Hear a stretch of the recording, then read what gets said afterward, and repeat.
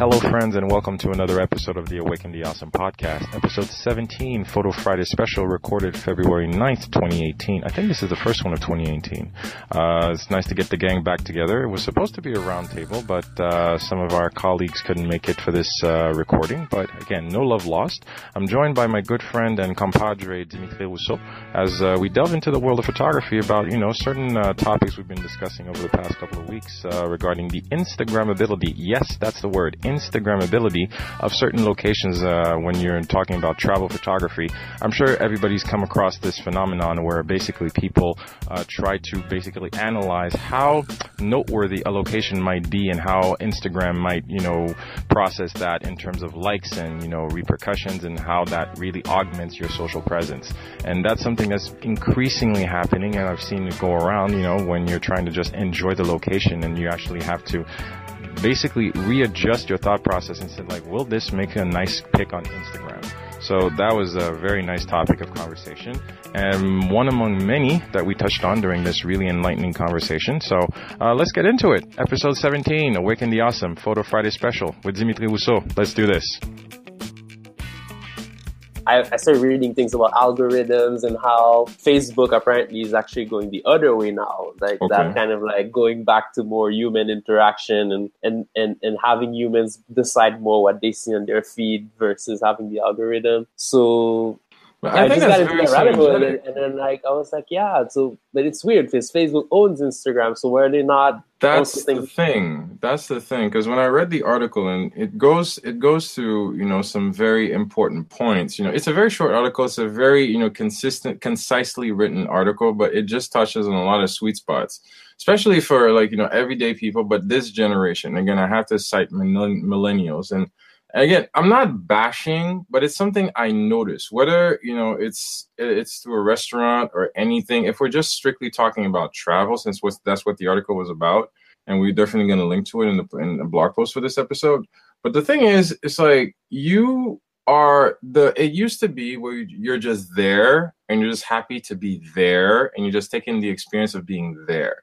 But I keep thinking on a philosophical and physical standpoint, once you put the device between you and the experience, are you not devaluing your reason for being there in the first place?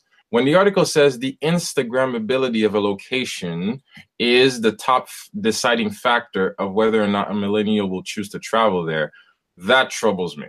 Wait, because it's basically what happens right now. I think it becomes all about social validation, right? So it's you're thinking about traveling. You're not thinking about the experiences that you're going to have. You're not thinking about the people that you're going to meet. You're thinking about how are the people back home in my network are going to perceive how awesome my life is. Let me make sure that I go to this location. Let me make sure that I frame this properly. Let me make sure that this selfie is awesome enough. And let me just make sure that this post goes up as soon as possible, just to make sure that everybody's experiencing Kuala Lumpur just as much as I do. Or let me be at this Bon Jovi concert. I'm just saying Bon Jovi because it was the Bon Jovi's been all over the radio this past few days. It's just let me just be in. And the thing is, you're in a sea of cell phones. I was streaming I saw this concert of Ed Sheeran at the what's it called? This Glasgow festival. What's it called? Glastonbury. Glastonbury. Thank you. Yeah. You're always so enlightened. And first of all, I did not know I would enjoy Ed Sheeran so much, in an unplugged type of concert scenario, but he's actually very good. I'm a neophyte in Ed Sheeran, but it would just boggle my mind to see how many cell phones were up in the air. Okay, are you actually experiencing? Because there are some people who are just looking at the thing through their phone. I'm looking at this through my TV, but I'm telling myself, but you're there. Isn't it enough to be there? Okay, if it's not shared on Instagram, Facebook, or whatever, did you go? Were you actually? I would totally be okay if you had gone to Glastonbury, you came back, and you told me, Uri, I went to Glastonbury, it was awesome. I'm not going to set you down. It's did you share it on Instagram?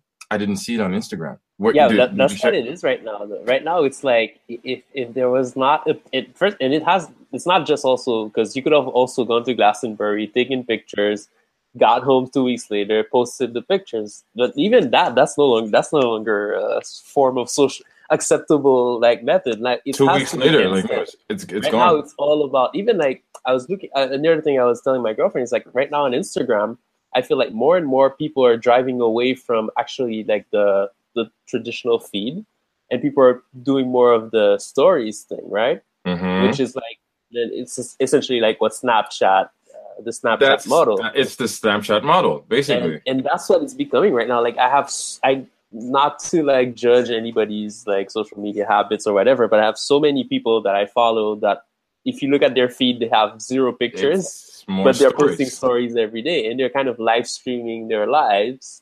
And I mean, people do social media for different reasons, but I think the danger becomes that if we kind of go back to the whole people are picking places to go based on Instagrammability, then it also creates a level of repetition that's insane. Because like at one point you see these pictures of, I don't know, Dubrovnik or of Machu Picchu in Peru, and it seems like everybody has the exact same picture. And then the reason is because they had seen that picture on Instagram, and then they got to Machu Picchu and they're like, oh, this blogger or influencer or whatever took a picture here, so I'm going to do the exact same thing. Well, who was it? I believe I was listening to an episode of This Week in Photo, and Frederick Van Johnson, the host, basically said, you know, if you live in the Bay Area and if the Golden Gate Bridge could speak back to you, could you actually show the Golden Gate Bridge a single picture that has not been taken of it? You know? So you see that photo of the Golden Gate Bridge in the fog in the morning or in the dusk, you know, or in late night afternoon. I think, you know, if you took a picture of the Lord Buddha, which the article said you can't do, by the way, but a lot of people do. Still do. Yeah. People still do. Can you actually, like, let's take the Eiffel Tower. How many pictures of the Eiffel Tower or how many pictures of Notre Dame in Paris have been taken? But everybody wants to reproduce that just to make sure, like, look, I took that picture in Paris. But even if you did not bring back a photo, even if you didn't, but if you're going to be devil's advocate, right? If I'm talking about Paris, I'm talking about my personal experience. When the first time we went to Paris, my wife and I do remember at the time I was like shooting like a madman. I was shooting all over the place. And when we went to the Palais de Versailles and we went for an entire day trip, I'm in Versailles. I'm in Paris. This is historical. See, I'm like in historical ground. There's an entire history and culture here. You know, this is beautiful. I'm really taking this in. I'm never going to be back here in a while, which I haven't. So I can totally understand taking millions upon millions of pictures, which makes for a great album and slideshow, you know, years later. We looked at it a couple of weeks ago. It was a lot of fun.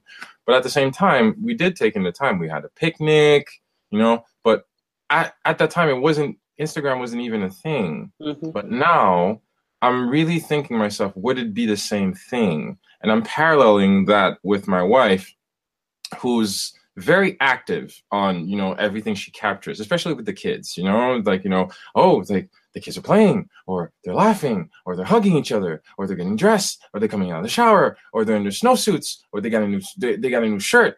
Click, click, click, click. Wait, let me share this.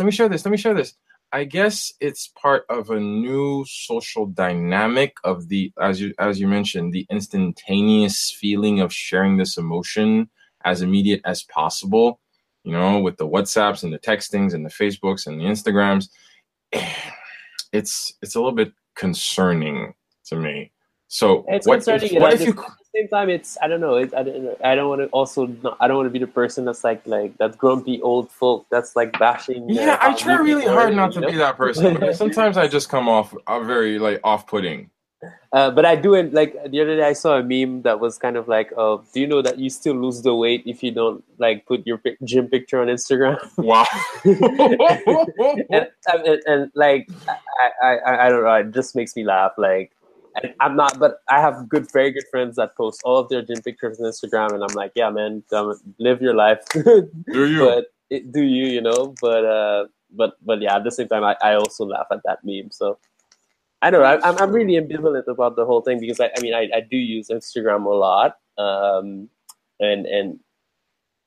I use it, I guess, maybe in a different way. My Instagram doesn't have that many selfies. Well, it depends on which Instagram. So I have 2 Instagrams.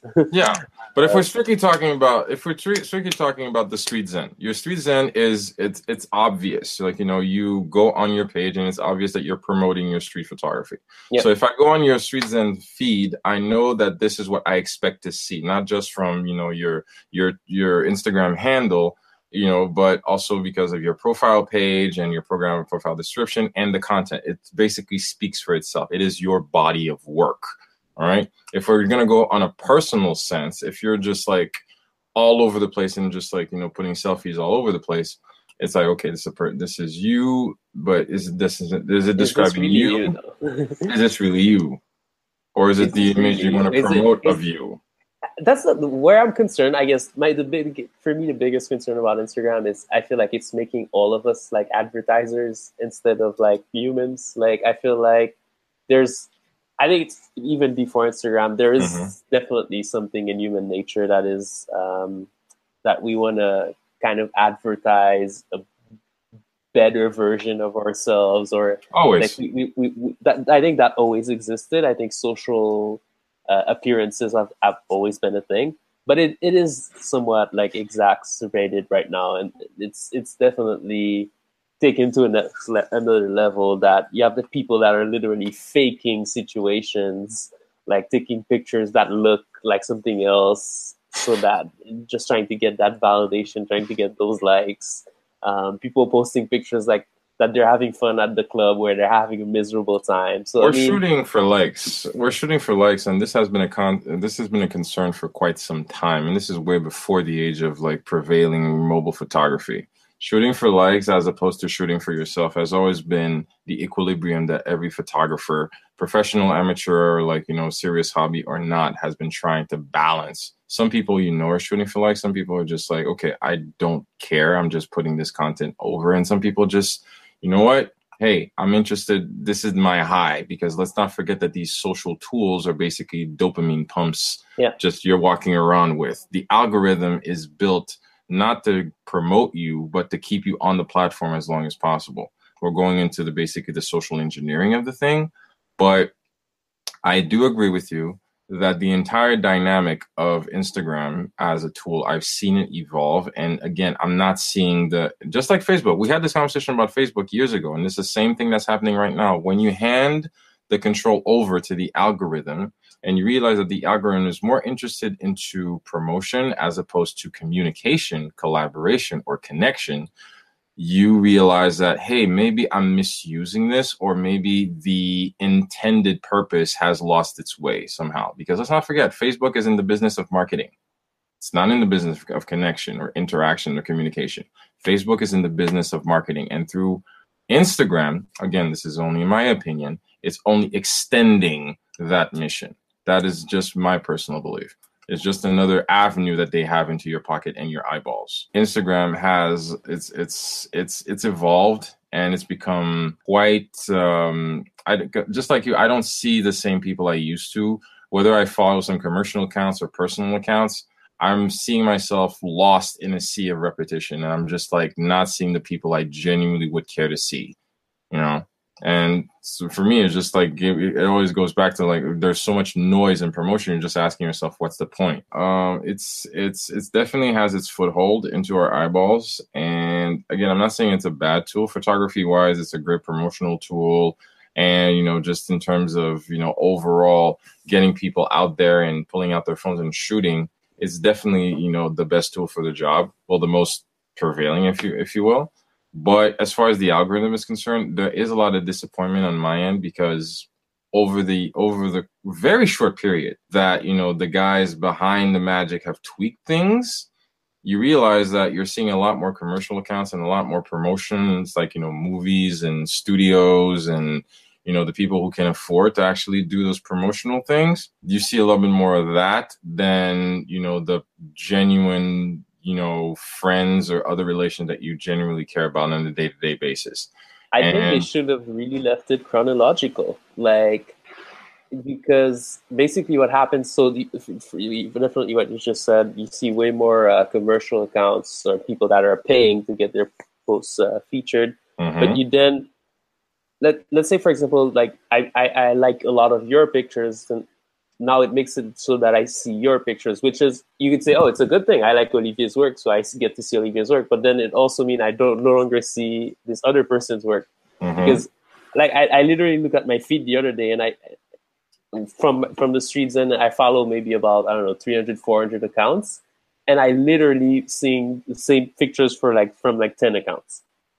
Like I was scrolling down. It was just like the same 10 accounts. And I was like, what about all of the other people I'm following? It's not that they're not posting pictures, but it's just that the algorithm has decided that, no, you've liked these people during the past based on your patterns. This is what we're showing you. And the issue right now is that I don't really know what's an alternative in terms, like, for photography specifically. I actually, even the other day, I've been kind of checking Flickr again, seeing how it is, because I mean, in my head, Flickr was kind of dead.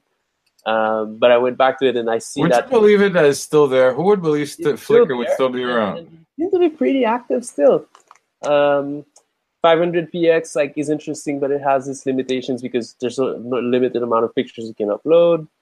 So I don't know. Do you know any of new interesting platforms that are photocentric? I've stayed, I don't know, because I'm so old school, because, I still believe in Flickr. I haven't posted on Flickr in ages, but no, I haven't kept my ear, to the ground long enough to actually, identify a community that would be, either it's, different forums or different. Again, a lot of people want to do the Facebook groups, but in terms of an actual photography centric website or platform, Flickr it still pops up in my head for whatever reason. But I have to say, in all honesty, I haven't really kept my ear to the streets long enough to actually identify a product. But I'll definitely try to keep my eyes open, just trying to get back into the grind, just to see, okay, where are photographers gravitating to? Google Plus also used to be, a really good aggregation of, and the thing I enjoyed about Google Plus in its height, because it's the specificity of photography communities. You could actually have black and white wedding photography photographers from the West Island. It's just just very specific topic, or photographers who only shoot cactus in the morning, groups. It was just so specific. And there was a very, very hyperactive, photography community. And I really enjoy Google Plus in terms of how they treat the images, because the images, whether it's on mobile or on the desktop or on any other platform, the photos were rendered beautifully. It was a really great UI. It was, again, and that's another thing with Instagram too. I mean, the pictures are minuscule, right? Well, the phones are getting a little bit bigger now, but even if you get an iPhone Plus size phone, you're still looking. And I think, if I'm going to be honest with it, I think it has kind of lowered my standards sometimes. I know I'm shooting for Instagram. So for example, when I'm editing a picture on Lightroom and I'm oh, okay, this is too blurry, or the technique doesn't sound I would not post this on Facebook on 2048, for example. But if I put it on the gram when it's a small thumbnail, a 5x5, imperfections will not show. It's not going to show. So I'm going to put, but that then affects my kind of shot discipline, because when I'm taking a shot, I'm well, this is going to be Instagram, so I'm not going to take my time as much. If you know, and again, see, then this is a very important part as well. I had a contract that I was commissioned for over the holidays, and I got really concerned about some images, right? And I'm I can't possibly, no, I can't submit this photo. I can't submit this photo. I can't submit this photo. And then it was in the back of my head. I'm you know what?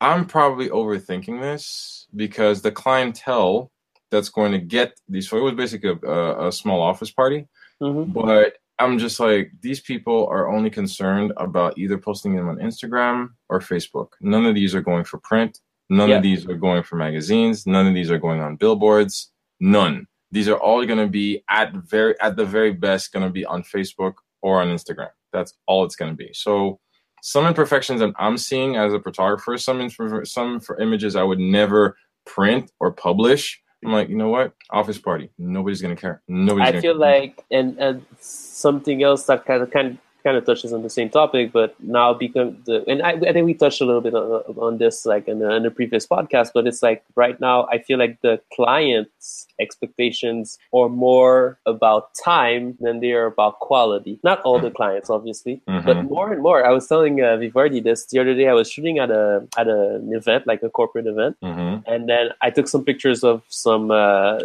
important people, and then they were like, "Oh, can you send me the pictures?" And I was like, "Yeah, absolutely." So it was like on a Friday, and so I told them, well, and I thought about this. I mean, I was like, well, they're probably not working over the weekend, so I told them, "Hey, I'll shoot you the pictures by Sunday." So by Sunday night, like I went home, like edited the pictures and sent it to them, and then I got an answer, "Oh, thanks a lot, but yeah, we already posted like pictures in our social media feed." So wow. And then when I went to check, I went on Twitter to check what they had posted, and it was like a snapshot from a phone, clearly. Like, so they would rather not wait 2 days to get like professional quality pictures. They would prefer posting a snapshot from a phone. Off their phone. And it was not, and I can understand in some context, like if it's news, if it's like something that you need to get out there immediately, I get that. But it was not anything time sensitive. Like it definitely could have waited. It had to be in this precise moment because nobody has the patience to do that anymore. Weddings now, I've seen it a little bit that they're like, well, you know, if all of the guests already have posted pictures of the wedding on Instagram and whatnot, why do we need the photographer? And then you tell them you're going to send your pictures in 3 months. Like at that point, everybody will have moved on from my wedding. They will have seen the pictures already. Everybody has their own pictures. Everybody put out their own phone. Everybody put out their own iPads. They've already reshared, or sent you snapshots of their vantage point from the wedding. So why are you paying a couple of $100 anymore? It's like kind of like unrealistic expectations, like because they still want nice pictures, but they want you to be able to deliver the pictures tomorrow. They don't understand that you're shooting raw and then you're going to go and you're going to edit carefully.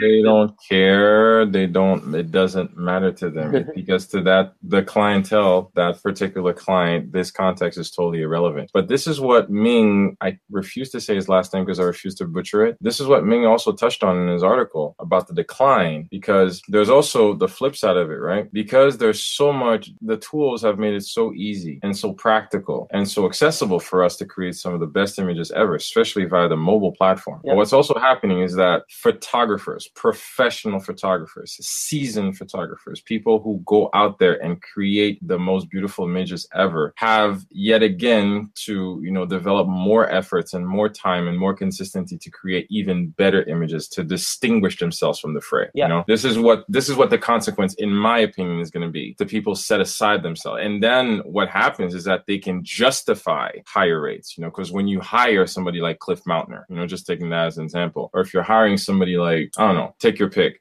These are people who continue to develop, and grow their work into work of exquisite quality. And that way, when you hire them, you commission their work, and you're paying the high price, you know what you're getting, So it's becoming kind of a more niche thing. And I think that's why a little bit Ming touches in his article about how photography has become so mainstream. Like there's never been this amount of picture taken because everybody now with a phone has a camera. And I mean, these cameras are getting more and more, much like they're getting better by the second almost. Mm-hmm. Like, when you look like that, literally, I've done this. Like I've compared pictures from. So my phone is the equivalent of an iPhone 6s. It's a SE. Mm-hmm. So it's like 2 generations behind now. So I'm not even talking iPhone in 10 or 8. And I've compared pictures from that phone to like my first Nikon, which was a S90, I believe, like a Coolpix. And literally, the pictures are better from the iPhone. Like from the iPhone. And I'm not talking like 40 years ago. I'm talking a little bit more than 10 years ago. Just a couple of years. And 10 years ago, the people like me who had a Coolpix were still somewhat niche compared to like people that just didn't take pictures at all. So there's definitely kind of like a democratization, if you will, of photography.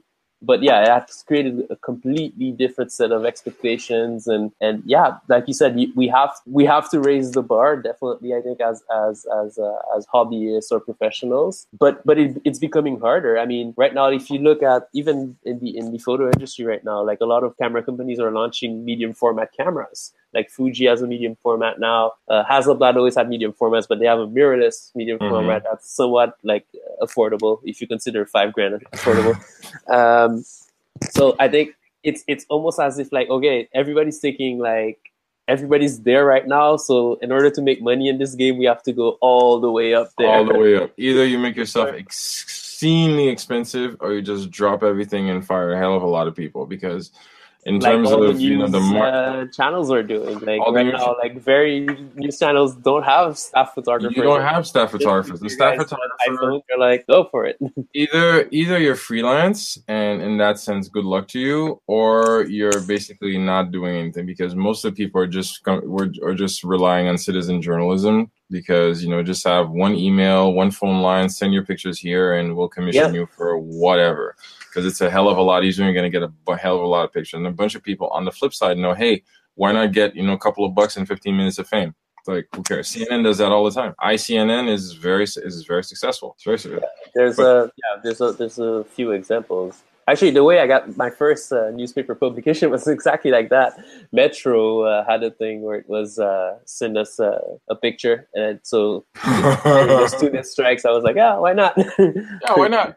That's the thing about photography. Anybody can do it, and there's nothing wrong. And we're not bashing. We're just highlighting, some of the social dynamics that we're seeing, unfolding before our eyes. Because as much as we want photography to be so accessible, but at the same time, we're seeing the social ramifications of that. We're just talking about disconnecting, or just, because it's nice to notice, just on a sociological standpoint, to see how right now we've come to a point where it's uncomfortable for people to not record everything for posterity. Some people do it to an obsessive degree, but we still have that feeling that, I need to record this. I need to preserve this. I need to have a memory of this.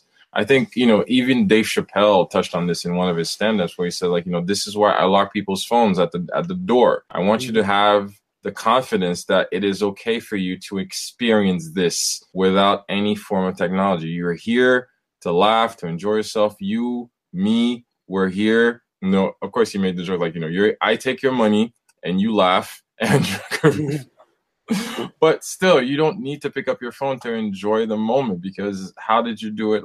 It wasn't even that far along. I know I sound very grandfather-ish, but it wasn't even that far ago. It was it wasn't that far along. It's happening really fast. All of this is happening happening really fast, and it's crazy. But talking about old habits, this is total segue. I was like, I don't want to get this in, because I want to talk this to all of you, but again, it's just you and me. So a weird experiment. I had noticed that around the house, since, we have 10,000 photos on our phones, right? Thank you, Google Drive. We don't have that many prints. My kids are growing up, and I was growing up. I remember, I still have, baby pictures and, on kids' albums, that my parents gathered through the years, or seeing my dad with his 70s afro and stuff. But I'm like, where are our prints? Where are our family photos? So I go on my phone, I go on my drive, and I start, selecting a bunch of photos, ever since my daughter was born, since we moved into this house, up to 2 years later. So I'm doing every 2 years. And I came up with about 300 pics. And I sent that to my local Costco. Okay, click, print. And okay, please stop by your local Costco. We'll email you when your order's ready. 2 days later, okay, your order's ready, sir. So I show up at Costco, and this is the experiment. First of all, I didn't have to show up with a roll of film at a lab and hope that the images were okay. I did all that processing online. The cropping, the color, the rotation, select, upload, send. Do you want to make an album out of this? Do you want to make a coffee mug out of this? Do you want to make a mouse pad out of this? No, I just want the prints. Do you want matte or glossy? All this is happening, Dims, online. The beauty. I'm talking of this out of my hat, as in yeah, sure, it's obvious, but let's just think about the logistics behind this right now. Okay? Now, 2 days later, I show up at Costco, and on the floor where there used to be kiosk, right? Where you just show up with your USB key, you plug it in, and then your order comes up. No. There's not even that anymore. You just show up to pick up your order. Now, physically, I've got 300 prints in my hand, 300 4x6, and my wife and I bought two blank albums, and we started sorting photos, and it was a lot of fun to revisit memories in a physical format. And I know I sound very woo, but guys, printing is worth it. This is just my opinion, but I think that you should print. It's another connection that you would have with your creation. I think I agree with you 100%, and it kind of reminds me of a conversation I had with Viverdi at some point about kind of like, we talked about this, about like people right now, for example, that records are super popular. Again, mechanical watches is something that I've been kind of nerding out on a lot recently. I think people are starting to kind of miss these tangible experiences. So I think it's definitely not the same thing looking at a picture, even on your computer, if you have a nice 24-inch Retina screen. But I think there's definitely something else with like holding a really nice print, whether it's for even if it's just 4x6. And it's been and that's the thing though.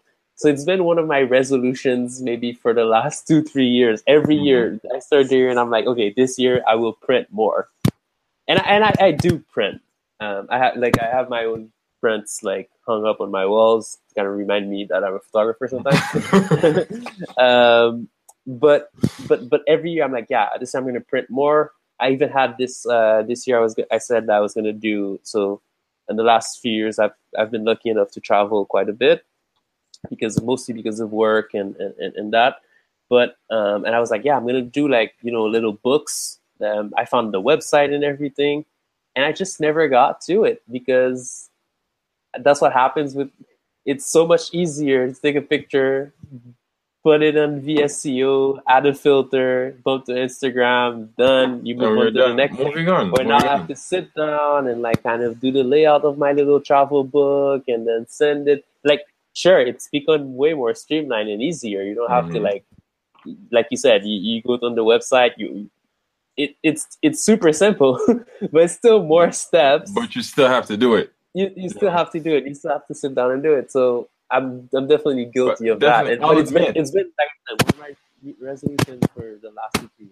I will admit, because you're totally right. You're totally right, because the entire process, because like I said, it's like 2 years of pictures, just on my phone, not just all the cameras and memory cards I've got around the house. I'm like, you know what? I'm just going to stick to the pictures on my Google Photos, platform. I'm just going to stick to those, and whatever photos I have, I'm just going to gather them from the family. But still, going from 2012 up to 2014, we're just going to gather pictures of the kids, pictures of my wife. Oh, look at this trip. Look at this trip. Look at this trip. First of all, you have no idea how many experiences. So that was beautiful. Just revisiting my entire gallery. We're just like, whoa, that was cool. But again, it was a painstaking process because you have to click, click, click, click, click, click, click. And then you have to go on the platform, upload, crop, rearrange, rotate.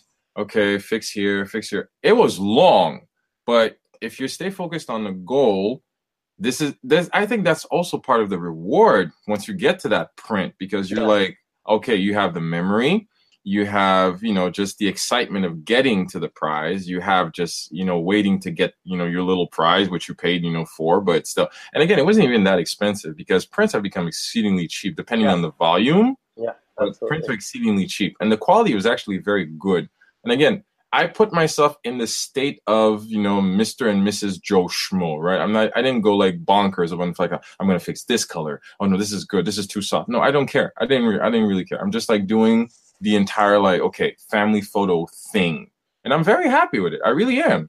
So I'm going to go, right now I'm going. Where your kids were like, what is this? It's not on the screen. Did they try to swipe the picture? My daughter was just like, zooming it with her fingers. No, it was like, seriously, she was flipping through it. It's like, but her reaction was priceless. I'm like, because she saw in the book, because I put a big frame of her when she was a baby, like in the front of it. So she's like, oh, this is my book. It's like, okay, well, this is for me. And she was so heavy. It's like, what are all these? And then she started revisiting, like, Mommy, where was this?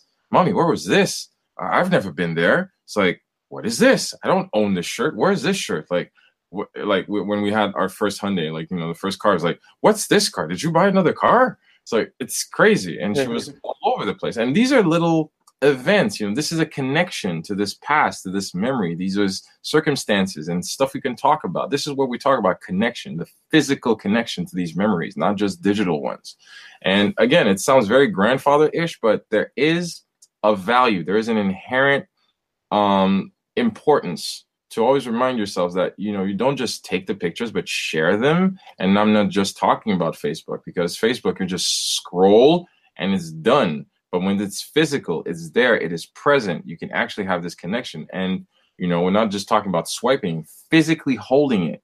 You talked about printing your images, you know, over time. I have a bunch of photos because we were cleaning a couple of weeks ago. And, you know, when we were living in Montreal, of course, I was printing a lot more back then before kids. And I pulled out a whole bunch of other prints, like big ass prints. I'm like, wow, I actually used to shoot pretty well. But it's stuff that you have to remind yourself, you know, because just like you, I wanted to print a photo book. I've been wanting to do a photo book since last year. But this year, see, you had a resolution, I had a resolution. My resolution, because I just renewed my subscription to my actual website, the people that provide the platform for my website. And I told myself I want to renew the website with entirely new work. But just sitting down and curating and adding new stuff is long. It's just long. It's just long. It's like, especially if you go, I think the easier way, or for me anyway, is that you have to kind of do it constantly, because the more time goes by and that you don't do it, then your library is getting bigger and bigger. Sometimes you don't even remember. Like, so basically, what I've been trying to do, I don't have kind of like one centralized like portfolio. I have like separate different portfolios for different type of clients. So for example, like if somebody approaches me about a wedding, I have a wedding portfolio, and I use a Pixieset for that. So you can do kind of galleries and stuff. Free advertising Pixieset. So I have like, I also have one for concerts. I have one for corporate events and whatnot. But sometimes like if you're not constantly updating it, I don't know, like weddings, maybe not. I haven't done enough weddings so that would happen, but like events, yeah, I've done quite a bit. So sometimes people ask me, yeah, can you send me like, I'm like, I go back to my library and I'm like, oh yeah, in 2012 I shot like at this conference, in 2014, but where are these pictures? And then I go to my Lightroom library and there's 40,000 pictures in there. They're not sorted. So how do you even find it? And you try to remember exactly when it was. So yeah, it's a whole mess. Like I feel like it's something that you have to constantly be doing. That's another thing that's been in my resolution list for years, to actually clean up my Lightroom library, like the freaking rejects that I'm never gonna use, and like I have so many pictures. But I would need a vacation from my actual work just to sit down and curate that work. And usually when I'm on vacation, that's not the first thing that comes to my head. And I think, and that's the other thing, that the advantage that physical things bring you is that it kind of forces you to curate. And they were starting to feel like dust in my apartment. Then I might have gotten rid of them, you know. But when it's digital, it doesn't actually take up any space, or you're not well, it takes space on your hard drive, but you're not seeing it. It's not clutter that bothers you, right? So it's much easier to forget about it and let it kind of like take over. Because we're so focused on the instant gratification that we forget that anything worth having has to, request a certain amount of effort. And with this process of streamline and instant gratification that Facebook or just instant sharing allows you, what's going to happen is that, you forget why you used to enjoy this process in a long time. It's just the same process of people valuing a warm a warm meal as a family that has, you took the time to prepare, cut the meat, cut the vegetables, cook it, take the time to set the table and sit down, which is totally enjoyable as opposed to, just going through a Burger King drive-through. It's still food, but the experience is totally different. It's a lot. And it was a fun experience. It was very revealing for me because it showed me a lot, first of all, about how we've become as consumers and what commerce has basically identified as our priorities. Because if Costco can take out their instant print, their self-serving kiosks on their floors, they realize that, people aren't coming in to print anymore. Yeah. We can just send all the photos to our hub, have them printed and shipped out to the warehouse rather than have, the kiosk there. And second, it shows that us as consumers don't really request, that service. Because even as I was waiting at the counter for my order, I just took a quick look over the girl's shoulder just to see how many prints there were. There weren't that many. My box was basically the biggest one, so like, 300 prints, obviously, but still, somebody sending something is probably like, just one or two prints or like one large print or like a photo album or something or a wedding album. But yeah, this is why I'm still asking myself, like, how do print services still stay in business? Like, like a place like, if I'm thinking about my old photo lab when I used to live in Montreal, Provisia, how do they stay in business, man? It's like, I don't know if you heard, I think earlier, like everything is becoming, like photography has kind of like almost two distinct trends. One is that it's like mainstream, everybody's taking pictures, everybody's like sharing pictures. And then there's another trend of kind of like having things that are extremely niche. So I think printing, for example, is one of them. I'm sure if you ask the guys at Lozo who and you ask them, okay, who's printing? They'll tell you, yeah, the couple of guys who are doing art shows that are printing 40 by 60s and yeah, it's become very specific. It's become very specific. More specific. No, it's like industrial welding. It's like nobody walks in there and it's like, yeah, I want a welder. It's like, okay, what exactly are you in for? It's like it's so specific. You realize that. And it's both a good and a bad thing because, it's come back to, the concept of photography as an art, as a trade, as a passion, as something that is very specific and catered to a specific type of audience, not just a hobby. So you're learning, you're seeing this very physical divide between amateurs and seasoned professionals. And that's not a bad thing. I think it's just putting things in their place because the technology is there to help and to assist, but the tool will always be about what you do with it. It's definitely something I encourage people to do if you're saving a lot of pictures. Because again, I know some people, even a friend of mine who told me that she has an app on her phone, depending on the amount of pictures that the app is set for, after a certain amount of images, it automatically places an order for like a mini album, like a flip book. So that's a cool little app. There's an app for everything. It's amazing. There's something for an app for everything. But you just said something that's interesting. So I think it is true that there is more and more sort of like a clear separation between what is kind of like mainstream photography and then you have like, I don't know, the pros, the seasoned pros. But where it could be, I guess, maybe discouraging is for the beginner, the enthusiast, because I think it would have been frustrating when you're just learning and you just spent your money and you bought your first DSLR or whatever, and then the people don't see the difference between what you're doing and then the usual casual snap shooting, right? I think that could have been at this stage kind of discouraging. So I don't know. It would be interesting to have somebody on the podcast who's just starting photography right now. Sure, for sure. Trying to get serious about it, and it's kind of like in that prosumer, I guess, range. But yeah, I don't know. I was thinking about it, and I was like, man, if I was starting right now, and I had like, I don't know, my first assignment, and then the customer would be like, that example that I gave you, that the customer didn't even wait 2 days, that they already posted a picture from their phone instead. I would have taken these things kind of way more personally than I did. Yeah, you don't get hung up. So that, and you're so right, because there used to be a time where we'd obsessed about every single little pixel. Like, no, this is unacceptable. This picture is unacceptable. This picture is unacceptable. And now you're at a point of acceptance where you're like, you know what? Why am I wasting my time? They don't care. They just want their pictures because they need.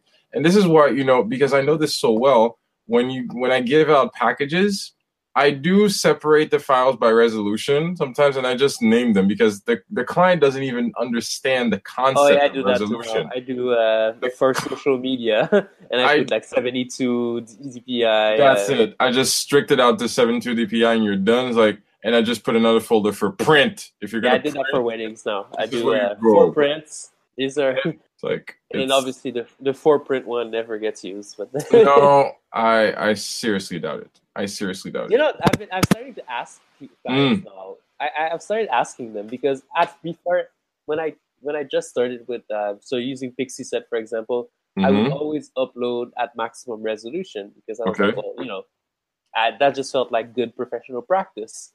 But then I realized, I mean, most of these people, they're not gonna ever print these pictures. They're gonna use them only for web. So there is literally no point me using my bandwidth and waiting like an hour to get super heavy 24 megapixel files uploaded.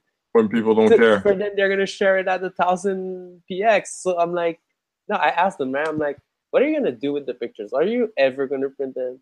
And often the answer is no, and I'll be okay, I'll just send you like in web format. I'm not gonna do much with it. It's okay. It's totally fine. It's like, oh, okay. Like, why am I wasting my time?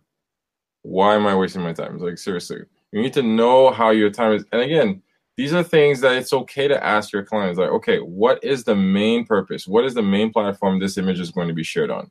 Do you care about an album? Do you care about the fact that, you know, you can't print this? You understand that this is not for printing. If you want to share this on Facebook, it's totally fine. It's totally fine.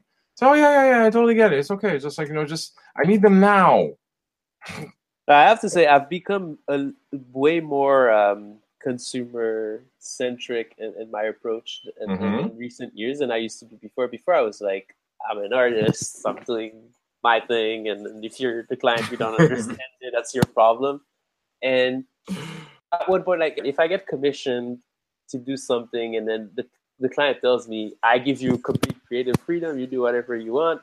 Okay. Then it's a different approach. But I think when you're shooting like somebody's event, like a wedding or a baby shower or whatever, try to see what they're.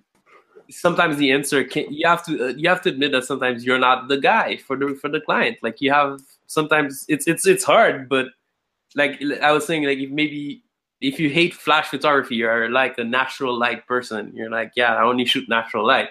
And the client sends you a bunch of, it's like, okay, so what kind of pictures do you like? And they send you a bunch of like direct flash pictures. Then if you can't do it, then you just say, well, okay, that's not my style of photography. That's not what I do. I'll refer you to this other guy that I know that really likes flash. But yeah, so I think recently I've been less kind of like hung up on the whole, I have my own style and my identity. There's things I won't compromise on, obviously. There are things that I'm like, yeah, no, I'm not going to do anything that I don't think. I'm not going to do something if I think it's bad photography or obviously. But at the end of the day, when you're working, when you're doing it for a business, like at the end of the day, the customer does have kind of like final say. They're paying you for something. They're paying you. So it's normal that you kind of fit their expectations, but you have to manage it. Sometimes it's about educating the client and telling them, okay, yeah, there's a reason why I cannot give you your wedding pictures after a week, because first I'm going to take about 2,000 of them. I do. And then they'll say, oh, just send me all of them. And you're like, no, I can't really do that. Like, you don't understand how this works, dude. You're hiring me is not just because you think I can press the button, but it's also because you think that I'm able to select and curate and deliver a final package that meets your expectation, but also my standards. So, yeah. No, seriously. The way of the future.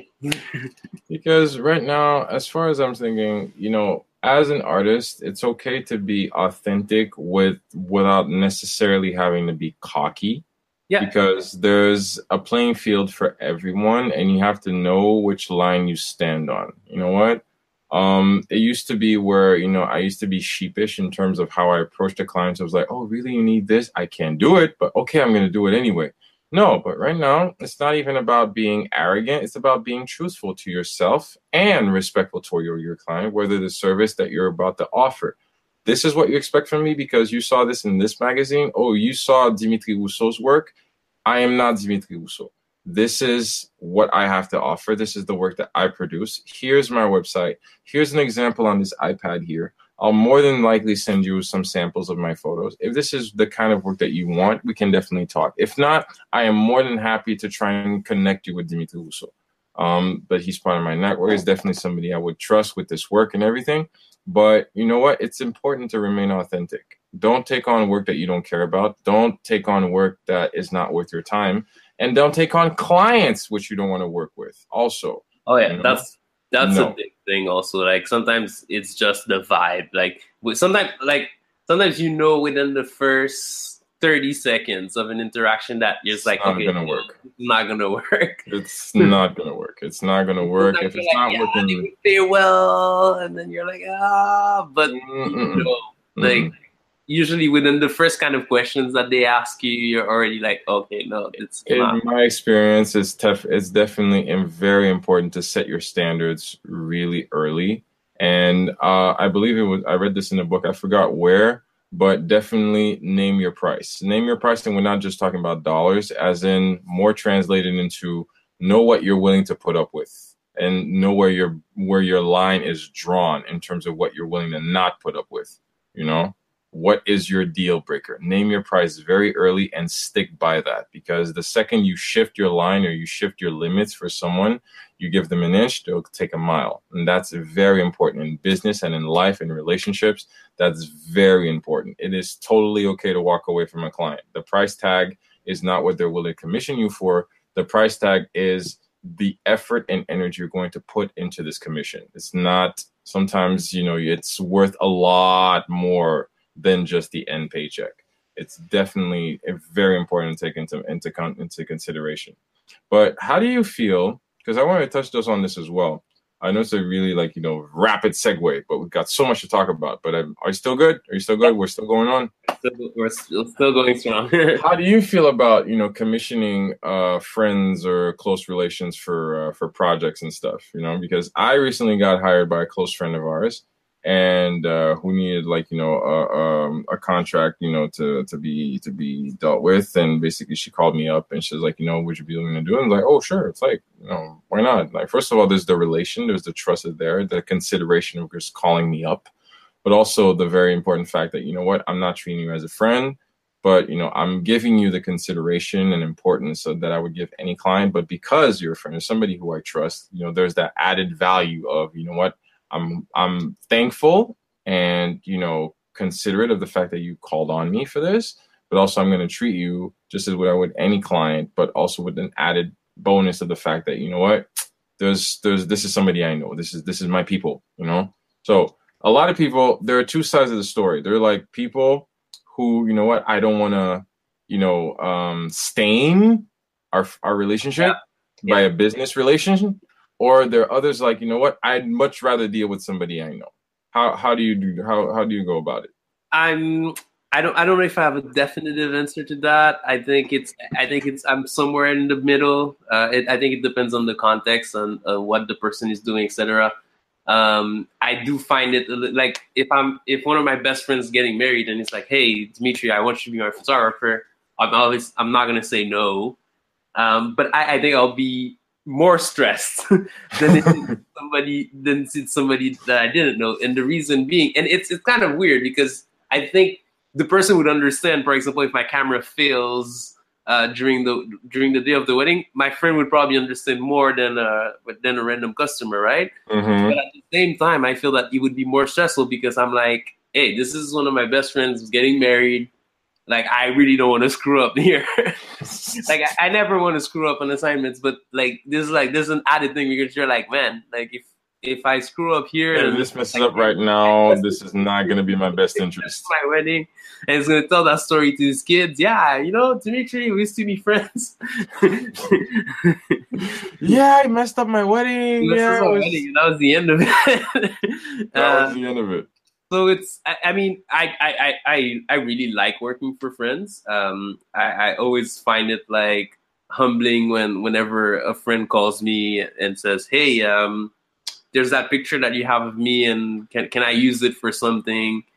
like I love it. I think it's part of what I like about photography. I think it's these connections that it kind of creates.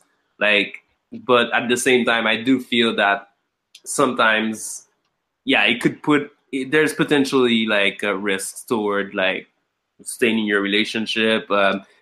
I think whenever money and business is involved, because there's also that. I mean, I'm gonna take pictures for you for free, but when it's a business relationship, then there's like, what happens is your friend doesn't pay you on time, for example, you know? Yeah. And it becomes awkward, or does it pay you at all? Like they're like, hey, well, I don't have the money anymore, so I'm not getting paid. Because that's the thing, right? That's the thing, because it's a friend relationship. So suppose, okay, you can either do the free route, or if you do the paid route, because you know how rigorous you are with, other clients. But again, suppose like a week passes, another week passes, another week passes, and you're like, okay, do you become like, really shark and go like, yo, where my money at? Like, make it happen. Or even on the other side, like too, I can imagine like, so let's say if I hire my friend to take pictures and then I get the pictures and I'm not satisfied, what happens? I'm like, what happens? You're like, hey, I don't think you delivered on what, so I'm not gonna pay you.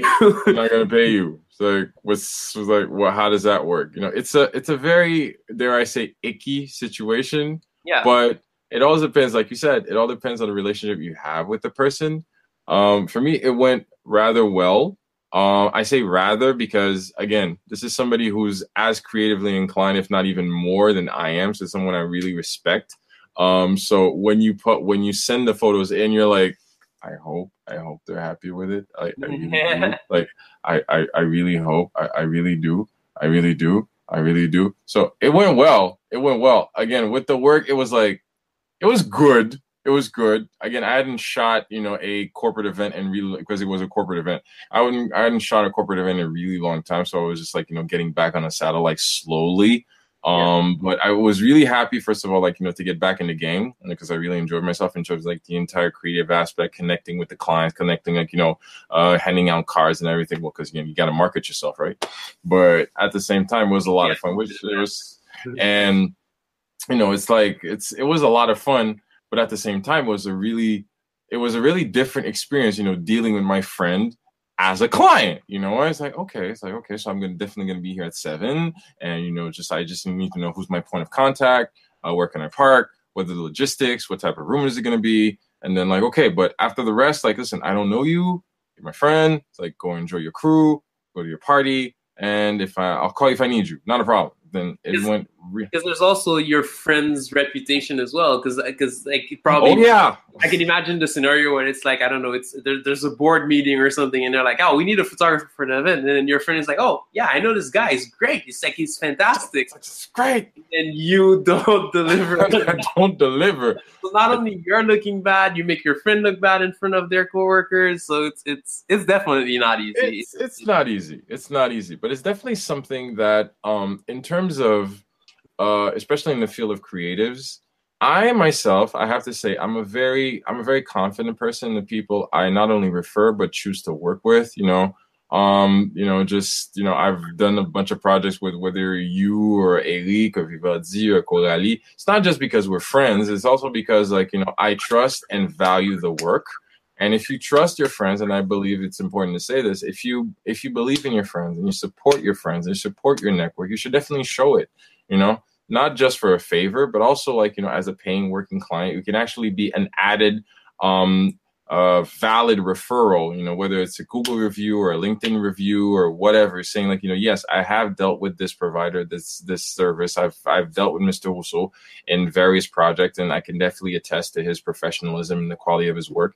And it's important to know that it's not just up in the air because it's a friend, because that you value their work, the same way, it's important because it's important to surround yourself with the people that you care about. For me, it's important to, touch on the fact that I know who you are, I've dealt with you, and we have this friend relationship, but also on a professional standpoint, because we're friends, I know what type of work you produce, And I am perfectly okay with, relying on you to provide the service. And it's totally fine. And, I'm more than happy to commit to that, and it's important to put your money where your mouth is. It's important. You have to be able to speak that language. And, just despite the awkwardness of a business relationship as opposed to a personal one, it's important to get yourself out there and, have that talk. It's important. So, for sure. And I think probably some of my best work have been work that they were either referred by friends or hired by friends, for sure. Because, like I said, that kind of like extra pressure of like not disappointing your friend kind of like pushes you a little bit further, I think, than a regular. Not that you don't give your best for all of your. I do my best on all of my clients. For sure. For sure. But yeah, I think there's definitely that extra push. You're like, okay, now I really don't want to disappoint my friends, so I'm gonna try extra hard. But just still on the last point, because I wanted your help though, because I need your take me to school for a second, because as always, I enjoy your work. You guys' work is always phenomenal. And I need your help with helping me, ground myself in the realm of consistency. All right. Because, I'm really trying to get, put myself back into efficient and, rigorous creative space. And I need you to give me back some few. I know it's really stupid, but as always, I'm just putting myself on the spotlight as the guinea pig. Here I am sitting on the stool and asking you for help because, like I told you, I want to create new work. I want to get back into the groove of just shooting, not for likes, but really just because as creatives, we can only do by doing. But I'm finding myself in not just a state of resistance, but just okay, camera's right there. It's literally right there. Camera's right there. I put it in my car. I take it to work with me, but I have not shot an image. I haven't shot the car. I haven't shot the parking lot. Because again, that's how it used to be, right? I used to be on the metro. Camera used to come to me with work to work, and I'd be on the metro. I'd be in the escalator. I'd be waiting for the bus. I'd look at the lamppost or the fire hydrant, but that's not happening anymore. So I'm just asking, just on a grand scale, just looking at the whiteboard, what can you suggest so I can get back into this creative mindset? Because I've got a bunch of ideas and because this thing, it's not just this podcast, but also the creative mindset of creating a portfolio, printing a photo book, creating a bunch of stuff, but I'm just stuck. How does that work, Jims? Give me help. Give me tips. Well, I don't know if I have it's going to be interesting because we started talking about Instagram and kind of bashing Instagram, but I think one positive thing that I think Instagram has done for me, when I started the Street Zen, my goal that I set for myself was to share one picture a day. Okay. I haven't quite done it. There are days that I think the last time I posted pictures was maybe 3 or 4 days ago. So right now I'm kind of feeling at my goal, but usually I do it. And so that kind of drove me to, obviously, I do street photography, so it's very particular as well for that. But basically, it became a thing that, okay, I walk to the bus station and then I take a bus to work. So there's also that. But I was like, okay, every day I'm going to try to find something interesting for that little 10, 15 minute that I walk to the bus stop and take a picture and share it on the streets. And that was kind of almost... It became part of my routine. It was like taking my coffee in the morning. And then, sometimes I walk and I don't see anything interesting, but then I'm focused about it in the afternoon. I'm like, okay, this afternoon I have to find something interesting to shoot. I think where I'm trying to go with this, I think giving yourself, because setting goals is one thing, but giving yourself kind of almost you have to do this. And with Instagram, the way it helps too is that obviously there's that validation thing. So you post the picture and then you get likes. So you get that little hit of dopamine that you mentioned. So it kind of encourages you to the next day to find something interesting again to shoot. Now you can go completely crazy and start thinking about, okay, if I post the pictures at this hour, I get more likes. and try to do social, use strategic hashtags and all that. But this is where it gets dangerous. But I think this is where Instagram has really helped me. The second thing that helped me was getting away from the DSLR and you more. So you mentioned you had a camera next to you. So this is what I use on most kind of like for most of my personal stuff. I still use a DSLR for assignments, for professional work. And the reason is mostly I could probably use a mirrorless to do most of what I do. But the DSLR for me has two advantages. The battery life. Like, definitely. My Nikon, I can shoot about 1,200 shots. This mirrorless gives me 400. I could buy several batteries, but it's not as convenient. The other thing is like flash work is not as like Nikon is the best for flash. I'm sorry, Canon, the best. And so and for corporate events, like I use flash. So for that reason, I still use the DSLR for most of my assignments, but I'll still bring the mirrorless along. So having a small camera, what it does is that you mentioned that you bring your DSLR with your car, but it still feels, I'm sure, and in my experience, it still feels like something kind of big and clumsy that you don't necessarily want to carry. Like this fits in my coat jacket, right? Okay. So it's just there. So if I see something interesting, it's just pulling it out, super simple. So I think that definitely contributed to it to kind of like getting me to shoot more often. This is always with me. I go to like a friend's party, it's there. And sometimes I forget that it's in my pocket because it's so light and like small. It's just there. So, it's nimble. It's there, and you're done. Yeah, the DSLR really only gets out for when it's a paid assignment. So there's that. And then I don't know. I think for me it was really the thing where you're like, okay, I'm gonna create this. I had a personal Instagram before where I put like my food pictures and and my friends' pictures and snapshots. But I was like, I want something more engaging. I want something that's more photo focused. Mm-hmm. And even like the people I follow on the streets, I only follow photographers and mostly street photographers. Like I don't follow my friends. You don't branch out. My feed is all photography. Well, now it's a bunch of ads too, like annoyingly enough. But before it used to be all photography.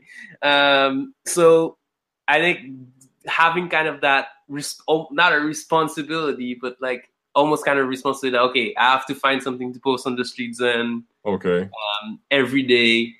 Yeah, it kind of just. It just be after. I don't know if you read Michael Gladwell's book, 10 to 10,000 Hour. Mm-hmm. The title of this book, yeah. At one point, things just become routine. At no point you don't even think about it anymore. At one point, you're no longer about, I have to take a picture tomorrow. It just becomes instinctive. Like I walk to work, I take pictures. It's part of my jam. It's the same as taking my coffee and getting into the bus and starting my work. It's part of the routine. It's just part of something you do naturally. Yeah, for sure. So, yeah. And I think, different things for different people too, man. Like, I think sometimes, another thing that also might be helpful, I don't know, is trying a different genre. So, for example, I'm as you know, I shoot mostly street photography for my personal work. Mm-hmm. But at one point, I got bored of street photography about a couple of years ago, and then I was like, okay, let me start shooting landscapes. Oh. And then you're like, okay, let's try this. And then you start like watching, because obviously when you're a street photographer, then there's Joel Merovitz and then Cartier-Bresson, and then you kind of seen everything they've done. So at one point it becomes, okay, I've gone around the block. But then when you get into a new genre, and then we're like, oh, Ansel Adams, okay, and start reading again about it and start watching YouTube videos, and then like, oh, maybe I need to buy a tripod and an ultra wide lens, and it kind of creates a whole new interest. So I think So I said two things that are maybe a bit contradictory. It's like, first, create a comfort zone where you're doing the things routinely, but then also sometimes what it needs is completely get out of your comfort zone, like. Maybe I'll start shooting food, but seriously shooting food, not like, as Instagram. Do something you haven't done.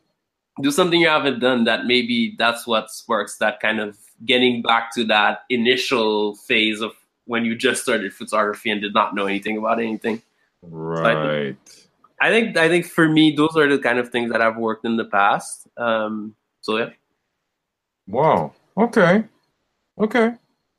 Good stuff. Good stuff. I'm definitely, because I'm willing to just throw myself out there, because you can only do by doing. If you don't take 2 seconds to understand that it's important just not to take things for granted and just say that, you know what?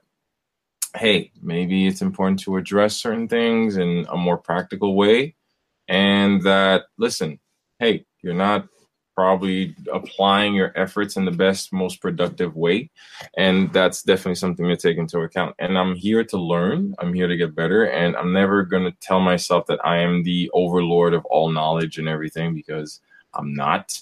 And it's important to always keep in mind that it's always a good opportunity to learn different things and to get better, because it's not going to happen any other way. So thanks, man. I really appreciate it. I really do, because it's definitely something that I need to keep in mind, because I'm never going to get better if I don't acknowledge everything that's necessary for me to just like put forward in terms of doing by doing. And again, using the tools I'm there. Instagram, I'm not bashing. It's just become a little bit cumbersome. But hey, it's definitely worth keeping in mind that Instagram is there because it's become so popular, because there's a reason. And you can't just bash on it just because it's fun. And at the same time, you can do that kind of. I think I took Instagram as an example, but I think the idea is kind of like giving yourself almost kind of a forced goal. So instead of Instagram, it could also be, okay, you book a room in 6 months, and you announce to everybody that you're going to do a show. It's going to be about this subject. And now that you've and then you've created the event, but you don't have the content yet.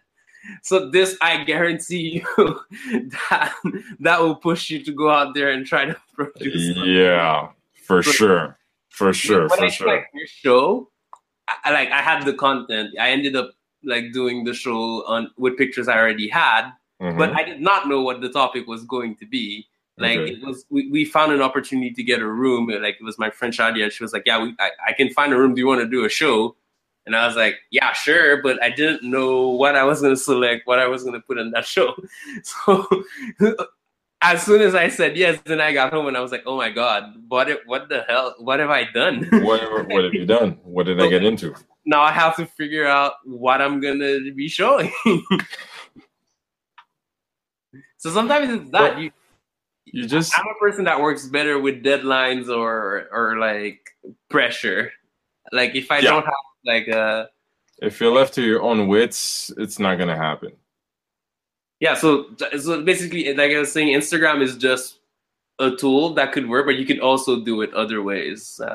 You can use television to get you to be accountable that every day you have to show a new picture. Yeah, that's one trick. That's one trick.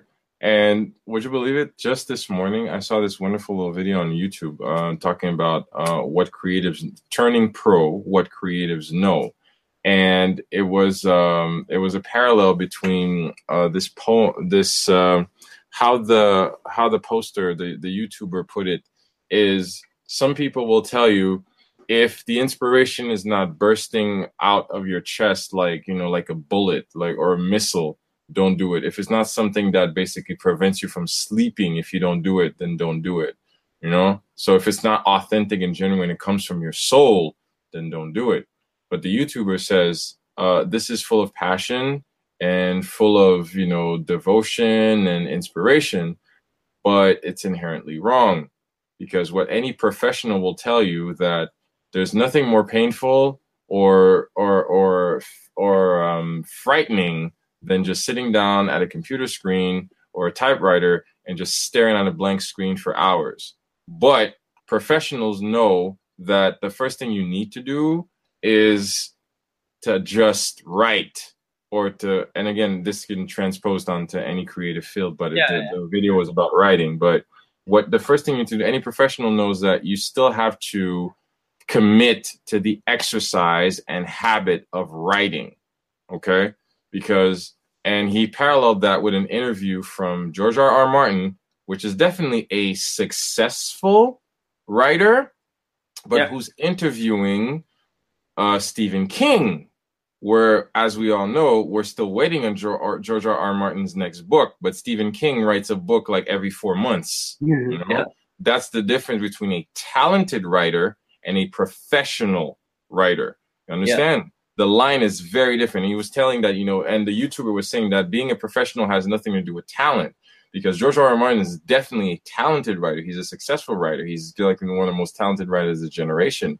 But you cannot take anything away from Stephen King. He is a prolific writer, and he writes for hours a day, and he explains his writing process as sitting down, and he is committed to actually writing 6 pages a day.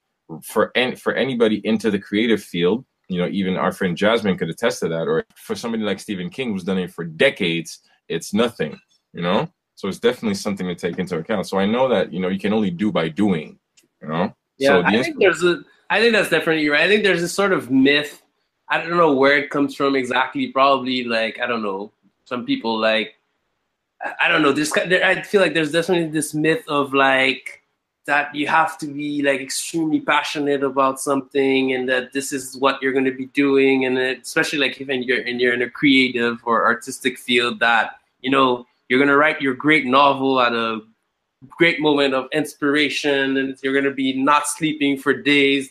I think it's like a somewhat romanticized version of the artistic process. Like, I definitely believe in like muscle memory and like exercising it. Obviously, I don't think it's a complete substitute for talent either. Like, I think if you have zero talent for some field, you practice, you'll become average, but you'll never become great. I think talent is like what makes a truly great photographer, for example, is kind of that special combination of like talent and also, practice and commitment and all of that. I think they go into hand to hand. Because you can't really teach talent. I think the talent is something that's very mysterious and sometimes that... No, either you have it or you don't. Yeah, you just have it or you don't. But you can become like decent. You can become solid. You can become like... You definitely become at a level that you're able to produce professional photography work. I 100% believe that. But yeah, I think the myth of this kind of like artist who just stands there doing nothing, and then one day like lightning strike or a muse shows up to him, and not gonna happen. And then he writes a great Canadian novel is a little bit like overplayed. And I think it definitely takes commitment and you need to commit. You need to commit. Yeah. And it's something that the YouTuber also says that, professional writers know that the inspiration is going to come after the art of doing. As you're writing, you realize, oh, I could add this. Oh, I could do this. Yeah. But what if my character did this? Or what if, that definitely, once you get into that groove, that's only going to come from you doing it. That's when the inspiration is going to kick in. And that's when you're going to have your insights. And, that is so true. But I'm definitely going to link to it in the post, because it's definitely something. It's a really short video. Well, short, a couple of 10 minutes. But, it touches on a lot of really good topics that definitely the listeners could definitely benefit from into the entire creative endeavor. Man, there's no send it to you. But, wow. Man, we've actually, just like we talked about so much, man. Wow. Incredible. That's why I love this dynamic exchanges, man. Thank you so much, James. I swear, sometimes I think I'm taking too much of your time, but man, I'm so grateful for definitely not. And like I said, it was a super long week at work, and I was like, I'm glad to do this to completely shift. Nice to catch up, man. It's really nice to catch up. It's really nice to catch up, but I'll definitely try to get seriously. But I'm so fortunate Korali and Viadzi couldn't be with us. But again, it's a family, and we're here. We totally understand the reasons, and we'll definitely try to catch up for a later exchange. But again, it's not like we're lacking content to talk about. But as always, I'm going to link to your Instagrams and all your presence on the online feeds. But as always, I like to throw it away to the guests, and any words of wisdom or advice or tips that you might have for the listeners. The floor is yours. One thing I would say, go to art shows. Go to art shows. That's another thing that was part of my resolutions. Like I have always done that. But I think this year I said, okay, I'm going to go to more of them, especially go to some in Ottawa. I've been in Ottawa now for almost 2 years, but I don't feel like I've connected to the art scene as much as I did in Montreal. I mean, in Montreal, like you guys, everybody around me is an artist somehow. So there was always something happening and stuff. And I was like, just this month, shout out to Clovis for doing his vernissage next Wednesday, I believe. Carl had his opening last week. Apparently, it went very well. Unfortunately, that's the thing. Like, I'm missing out on all of these things, but yeah. Recommendation tips: go to art shows. They don't have to be photography; it can be anything else. But I do believe strongly that all creative fields are connected somehow. I think sometimes you go to a very nice concert and then you have inspiration to take pictures. I 100% believe that things work like that. So go to an art show, go to a good concert, go watch a nice movie. I think all of these are the things that kind of, for me, if we're thinking about like a muse and inspiration, for me, these are the things that usually do it. So, yeah. Movies are definitely a very good point in terms of the artistic discovery and how people express themselves through the creative field. I was late in the game, but I saw La La Land a couple of weeks ago, I think maybe 2 weeks ago, because I didn't have time to see it in the movies, but, I just sat down and streamed it, and it was a lot of fun. And I definitely agree with people because it was a discovery. And for a generation of people who have not been exposed to musicals or people who have been otherwise turned off by the musical as a movie format, I definitely encourage you to see it because it holds up both as a love story, as I would say a comedy, a drama, and all painted in the background of a musical because, the casting, the directing, the realization, the editing, a lot of scenes were thought, again, this is not a spoiler, but you look at a scene and you think it's a one shot and you realize that there's an insane amount of technical, prowess going into that scene. It's amazing. It's a beautifully shot movie. It is a beautiful, beautiful film, aside from being a really nice story, but it's a beautiful film. But like you said, so young. When I looked at it, so why? How is this guy doing a musical? It's like he's almost my age.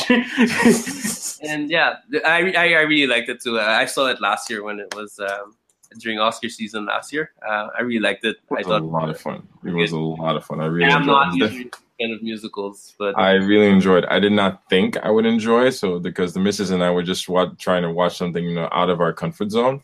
But it was definitely lovely. I really love Gosling. I really love this dude. I just this guy can do no wrong. He's touched on everything. I loved him. I love that pair and Crazy Stupid Love. But just to see them again under an exquisite direction and a beautiful they have movie. good chemistry. These two. They have really great chemistry. It was really good chemistry. So it's definitely a movie that people should catch up on. So. Definitely worth it. And I think the subject also of balancing like your personal artistic aspirations with your relationship. It's a debate. Dude, it's such a conversation starter on so many points. It's still very interesting to see what people will choose, and how do you stay authentic? How do you stay true to your dream? Over your relationship, and questions that will always exist, I think, and so many conversation starters. I'm not going to spoil everything. It's definitely worth it, but hey, it was a great point. Just expose yourself a little bit more to art, read more art books, and again, suppose whatever your creative field, you will find inspiration in any form of other formats. So expose yourself to various forms of art. Whether it's painting or sculpture or art shows or music or anything, don't close yourself off to just one narrow mindset. Expose yourself because art is art, and you'd be surprised how you might be inspired in ways that you otherwise would not have thought of. So those are actually very good words of wisdom. So, again, I can't thank you enough for your time, Zims. Like I said, I'll definitely link to all your various social media presence throughout the interwebs. Thank you so much for being here. Again, guys, I'm bashing it. But that's definitely a very active presence there. But we're not bashing it. Platforms, let us know. We're not bashing it, just highlighting, some of the quirks and particular irks that we might have with it. But again, we understand it's a popular tool and there's a reason for that because everybody else is doing it. Might as well join the fray. But man, I thank you so much. This was a terrific exchange, and you guys stay tuned for the next episode. Won't be definitely a photo roundtable, but as again, you never know because it's 2018 and we've got full of surprises coming down the pipeline. So as always, thank you for listening. Catch up on the interwebs, the RSS feeds and the iTunes and the Google Plays of this world. And as always, don't hesitate to leave a comment at awakentheawesome@gmail.com. Guys, have yourself a great evening and I'll see you next time. Take care. Stay awesome. Thanks, dude.